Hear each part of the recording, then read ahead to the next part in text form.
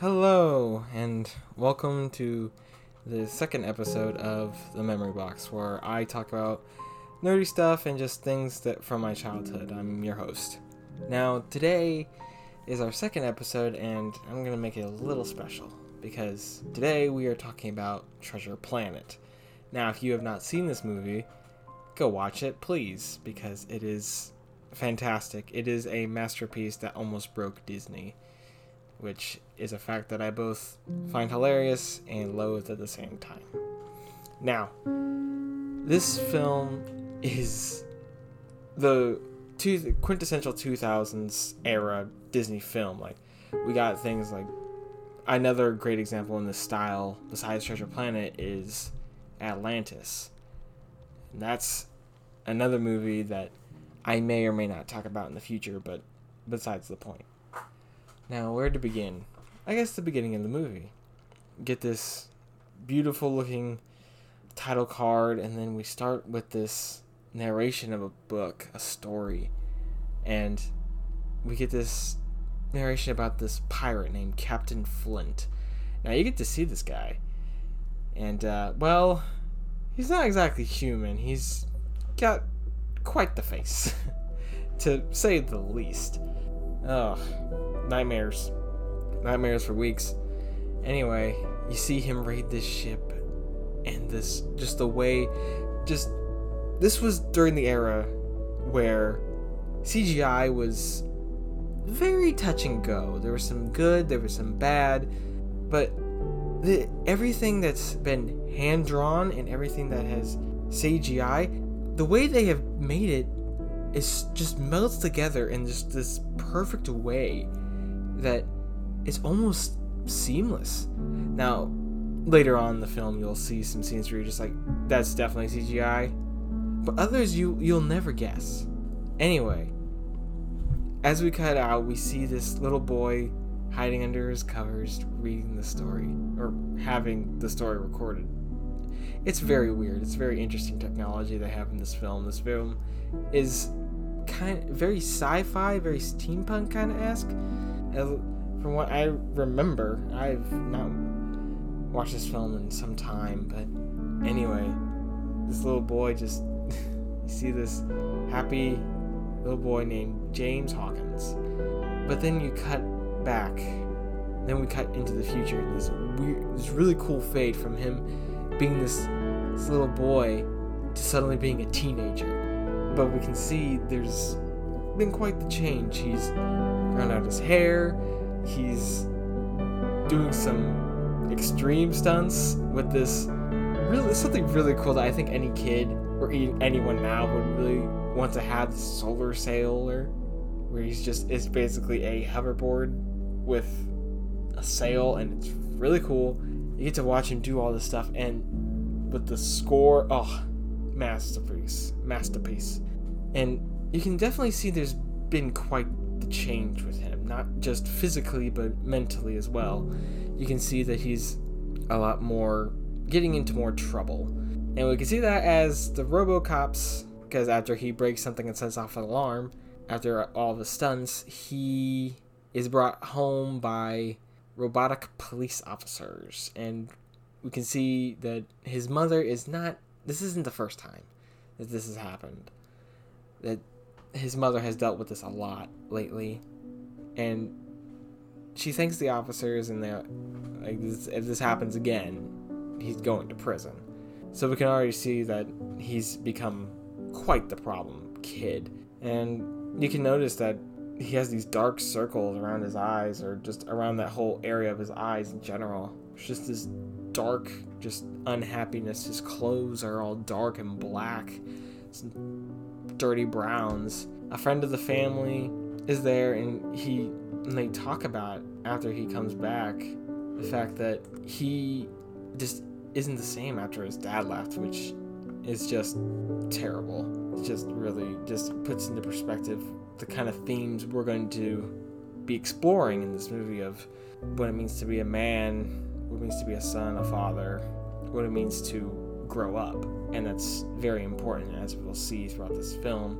Some time passes, we see him brooding on this on the roof of his mother's restaurant. And then he sees this weird little sputter in the distance, and then this ship just crashes into the dock, and he runs down. And you can tell that he may have this bad streak, but he's not a bad kid. He's not a bad person. He went immediately down to help this guy.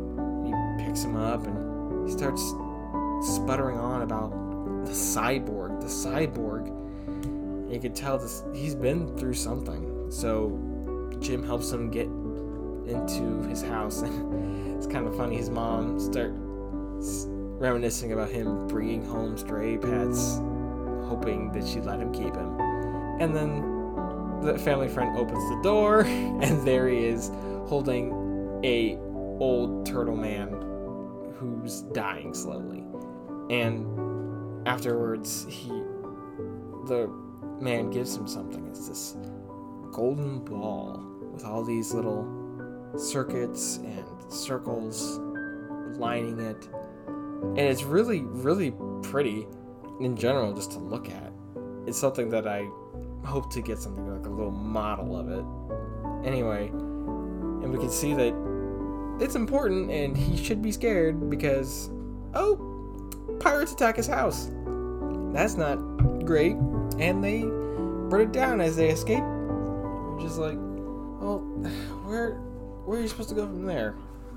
And, they're resting at the friend's really nice house. And his name is Dr. Delbert, and he's a half dog man.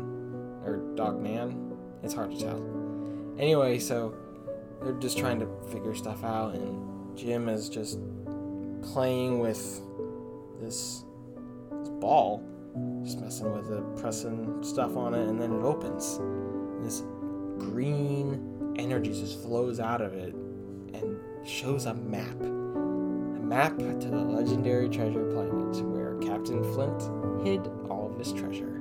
Now that is a way to start a movie. Now they're like, oh, this is the biggest opportunity we have. Like, his mother's against it. She's fearful, as she should be, but she eventually just lets them go, and they get a crew, they get everything ready, and then we get to meet two more characters. Well, a few more characters rather than two. Get to meet Captain Amelia, who is a badass lady. She's awesome. I like her a lot. We also meet some of the crew members and one of the more important characters, Long John Silver, who, if you'll remember what the old man said, he's a cyborg, which is an interesting detail. And this is really where you can see how amazing they made the CGI look, because everything, all the robotic parts on Long John Silver, or just Silver, they flow seamlessly with the rest of him, which is hand drawn. Like, he has a robotic eye, he's got a robotic arm, and you can just see all this detail as he's the cook, and it's soon found out that Jim is going to be paired with him, as we'll clearly see. And they aren't too happy about this because they're definitely colliding personality-wise. They are very different people, and come to find that we'll save that for a little bit. Anyway, all these details of his cooking, you can watch the arm transform into different things, just snipping what little fruits and stuff they have, chopping up meat, throwing it into the pot, just all this detail. And then they take off on this ship, and the way the ship looks is amazing. It flows so well with this very colonial yet futuristic sort of world. It's very, very amazing. And then we get this just the score. I highly recommend going and looking up the score for this film. It's amazing. And then we get to a montage of seeing Silver and Jim bonding together. It invokes very father and son feelings, and think that's very important to a lot of people who, unlike, I'm very lucky to have a good father in my life, and I know folks who didn't, which breaks my heart. But seeing this, it makes me happy, because you see the two just grow, and that becomes very important later on, when not only do you notice that some of the crew members, especially a guy named Scroop, aren't exactly the most favorable types.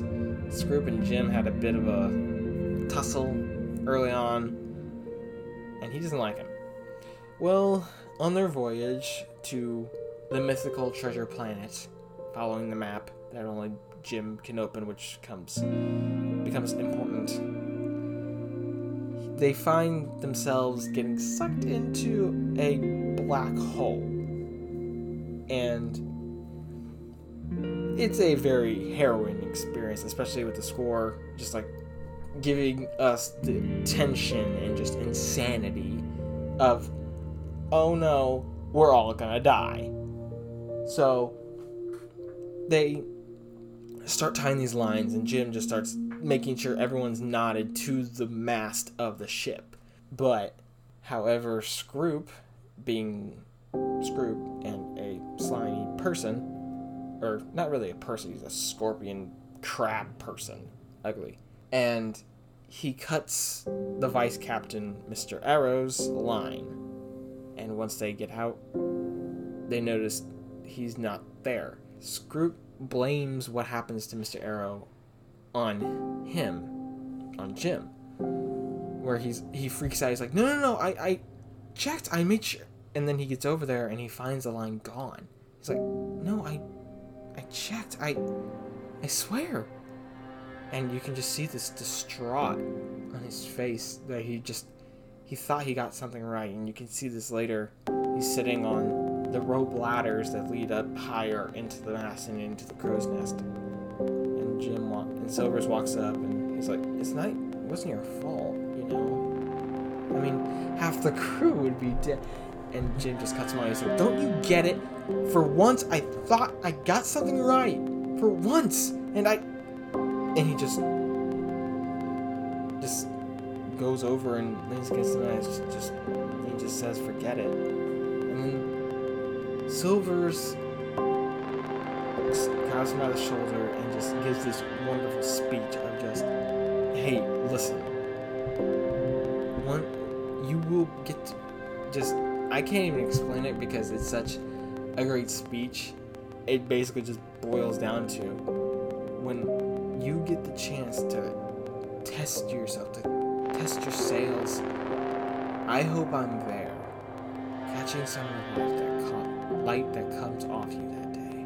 And it's just very impactful, and you just see that throughout this film, these two have been just bonding, and Jim gets to have the father that, as we saw in the montage, he didn't get to have.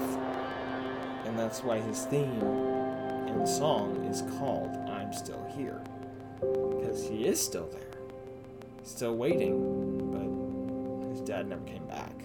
And it also gives another little peek into who Silvers truly is, as he tells more of his surrogate parrot, but also this cute little ball of just pink goo that floats around and changes into things. It's very adorable.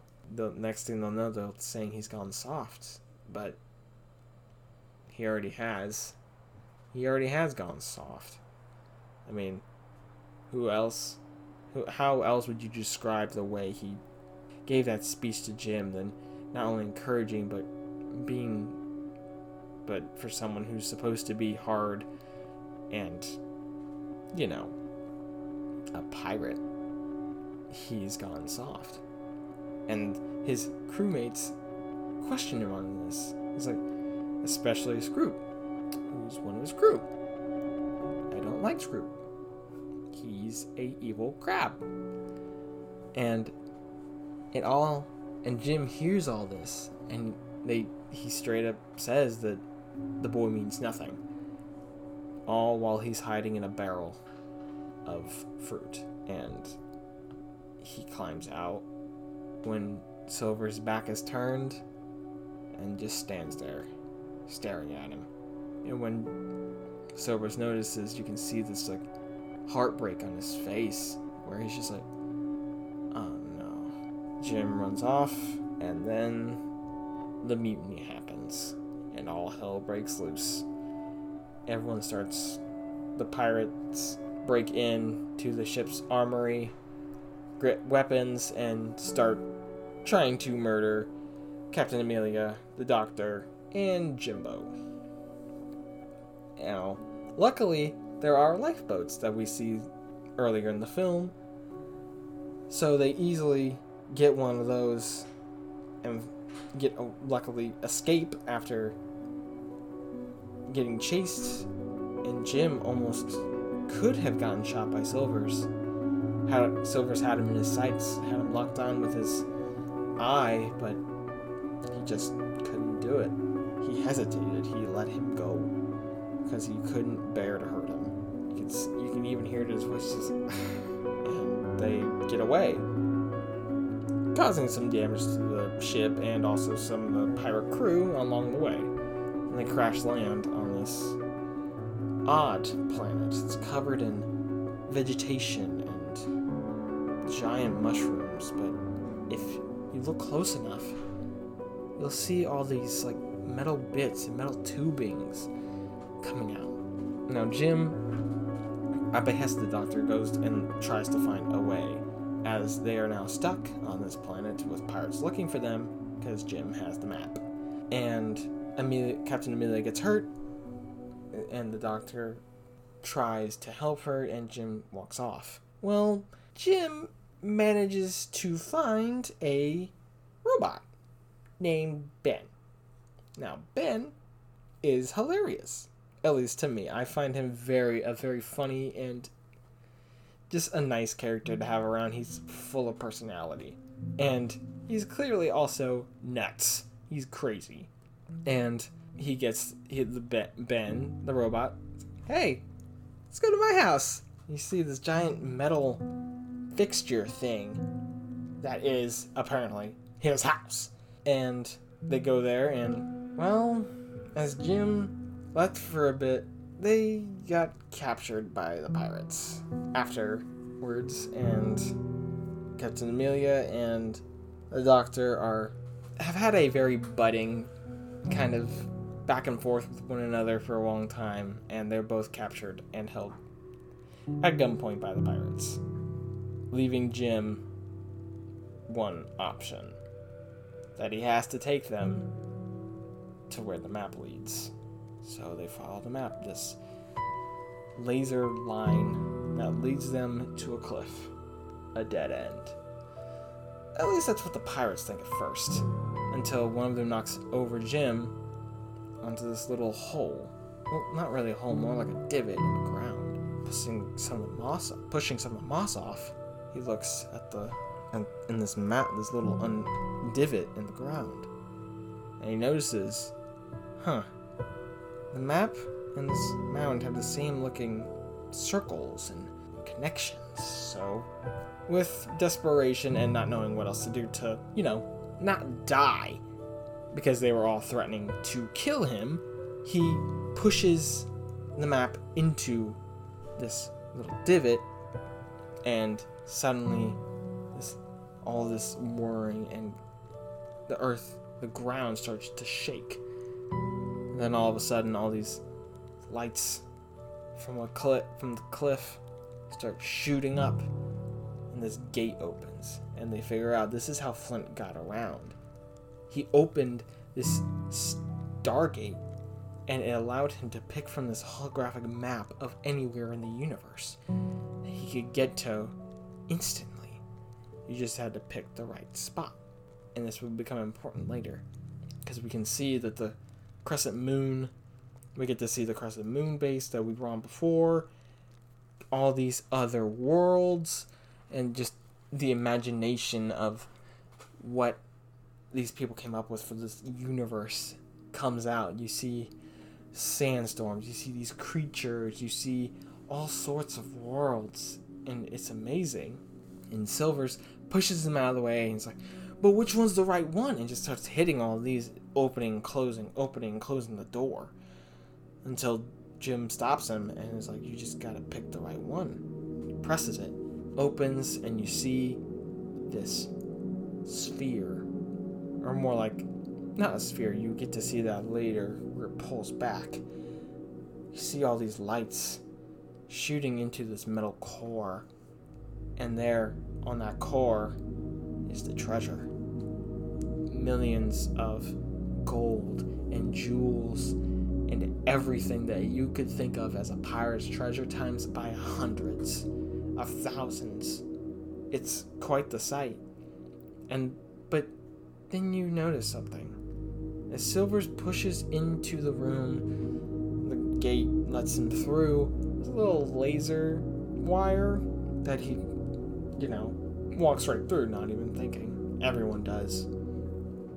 And then, after some time, they start grabbing everything they can. They're so excited to find this treasure. And Jim and Ben, who came with them, looks over and they see Flint's ship. So he and Ben walk over to the ship. They get on board and they see Captain Flint. Well, his dead skeleton corpse anyway. Turns out that Ben used to be a part of Flint's crew, this robot. And Jim notices that the mind that Ben's been complaining about trying to find for all these years was in Flint's clutches, and that skeletal hand just gripped around it. So naturally, Jim walks over, runs over, grabs that and just rips it out of his hands. And going over, he puts it into Ben's head and immediately attaches, and Ben's insanity just goes away. It's like, I was trying to remember something about Flint's treasure. A trap? Oh. And then immediately you hear yelling. The camera looks over, and all those cannons that were firing start shooting at the treasure and at the pirates. And then you immediately noticed everything starts to go. The planet is self-destructing because Flint didn't want anyone to have his treasure. Flint didn't want anyone to find his treasure. And even if they did, he'd make sure they didn't get out alive. So he set the planet to explode if that line was crossed into his treasure. So people start panicking. Silvers yells at some of the pirates that are running away to get back there, but some start falling into these pits as the treasure starts getting melted, and just as the lasers are cutting through, all this treasure just starts falling through Silvers' hands, and he starts panicking. As he stated earlier, you give up a lot for a dream, and he starts to grab and he doesn't know what to do, and he looks over and sees the ship. He sees sparks. Find out that Jim is trying to get the old pirate ship to work again, trying to get it to work, and Silvers tries to stop. Well, Ben tries to stop him, but Jim gives the best death glare ever, and he says, "Oh, well, bye, Jim," and just leaves. Well, Jim couldn't get it running as Silvers climbs aboard, and Jim holds him at sword point. Just stay back. But he couldn't attack Silvers either in the end.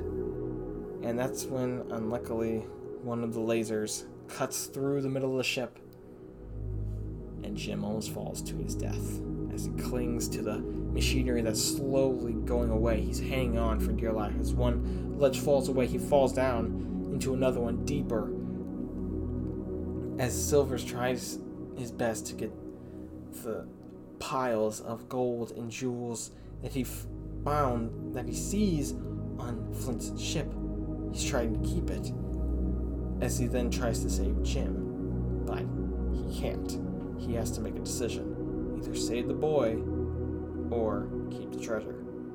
And it's a Disney movie, so he lets go of the treasure and the ship, discarding it forever, and saving Jim as they both run out of the portal and back to the ship, where, as we see in a cutaway early on, that the Doctor and Amelia have escaped, thanks to the fact that the Doctor's hands and wrists are very slim, so he's able to easily just slip out of his roped bonds and holds the muscle-bound guy at gunpoint.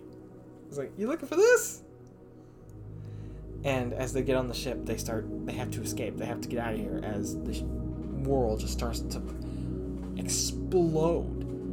And in the end, it's up to Jim, because they realize the only way they're going to get out of here is back through the portal, back through that door. So, with Silver's help and a little bit of Morph's, they rig together this Jimmy-rigged solar, well, not really a solar, more like a cannon board that Jim can use to get to the door and hit the right button. And you get this amazing sequence that you'll see in the trailer if you watch it, of him just diving and weaving and doing all these tricks and just getting through, and then the harrowing sequence where you think just for a moment, just for a little while, that he's not going to make it, that he's out of fuel, that he's screwed. But in the end, he does, in this amazing way. As when the cannon stalls, I don't know how to reignite this, and you just see in the score, you just feel this, your heart just drops to your feet as you hear the score and Ben counting down to how much time they have left. And then Jim just takes the board and smashes it against the wall and scrapes down, and does that over and over until it ignites. And he flies, and just a little bit before the ship crusting over his head, as he gets to the portal, hits it, and they escape. Now, you see, they celebrate, and Jim has to make a choice as he finds Silver's trying to escape. And he decides to let Silver's go and return as Silver's starts slowly floating away in his lifeboat. He says, "Here," and throws up what little he took from Flint's treasure. He says, "Give that to your mom for me as repayment for destroying her restaurant." As he, with a laugh, flies away. And as they return back, and the end scene comes in, you see Jim is no longer in those dark clothes, which throughout the movie had been changing slowly, getting lighter and lighter, from this dark black jacket to a tan shirt towards the end. And then as we see police coming in, they let Jim through, and there he is, all in white.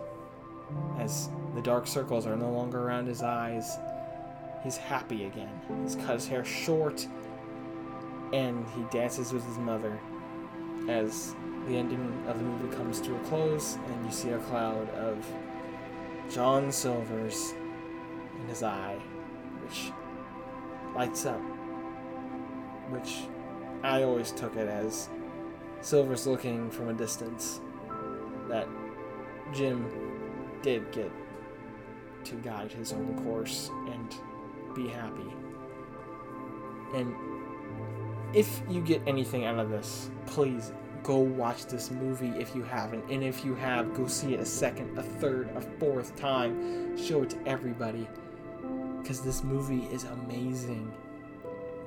Of course, there's some rough parts. Some of the jokes don't land all the time. There's an alien that's basically a fart monster that just speaks with fart sounds. Not the best. Sure, for the young kiddos, it's hilarious, but after a while it starts to grade, but it doesn't go on for too long. The designs of everything are imaginative and smart. The story is something for everyone. Something that, for me as a kid, I felt like after hearing a speech like that from the Silvers in the middle, you just get this overwhelming, just, I can do anything. And just show that, but it even shows that more when you look at Jim as a character. He's this kid with all these bright things in his heart, but he just, after everything he's been through, the trauma of losing his dad and seeing him leave, you just have to understand the fact that a lot of people feel that way, that after someone they cared about just up and leaves, whether it be a relationship, whether it be family, whether it be a friend, whether it be a romantic partner, any relationship that's just suddenly broken, it affects them for a long time. And it doesn't matter where it's from. Relationships are what make us people. It's what makes us who we are. It helps build on every aspect, and the way we think, the way we feel, the way we react to things, what we can learn. And I think that's one of the most important things, is learning. And we can see Jim learn from his mistakes, learn to be a better person, learn to be that person that we see at the end of the film. He learns gradually. It's not instant. It's not just a snap of your fingers. It takes time. But we all can't have, but it takes time, but probably less time for him, because after the film it seems that he knew what he wanted to do. But we all go on our own pace. We're all not a Jim Hawkins, but we can all progress to be one. And we can all hope that we have someone in our lives that affects us like Silvers does Jim, because Jim plots his own course and light comes off him that day. Now this is the end of our episode, and I hope I've at least gave you listeners a new movie to watch and a new movie to experience. Please, if you haven't watched this movie, please go watch it on anything you can. I believe it's on Disney Plus, or it should be. Please go watch this movie. If enough people watch it, maybe they'll make a new one. I hope they do, because I want to see more of this world. I want to see more of Jim's story, of what he's going to do now, of what his future is going to lie ahead, of what course he's going to chart next. Because if anything, we all can see a little bit of ourselves in Jim Hawkins. Thank you. And if I don't see you, good morning, good evening, and good night. Thank you for listening to The Memory Box.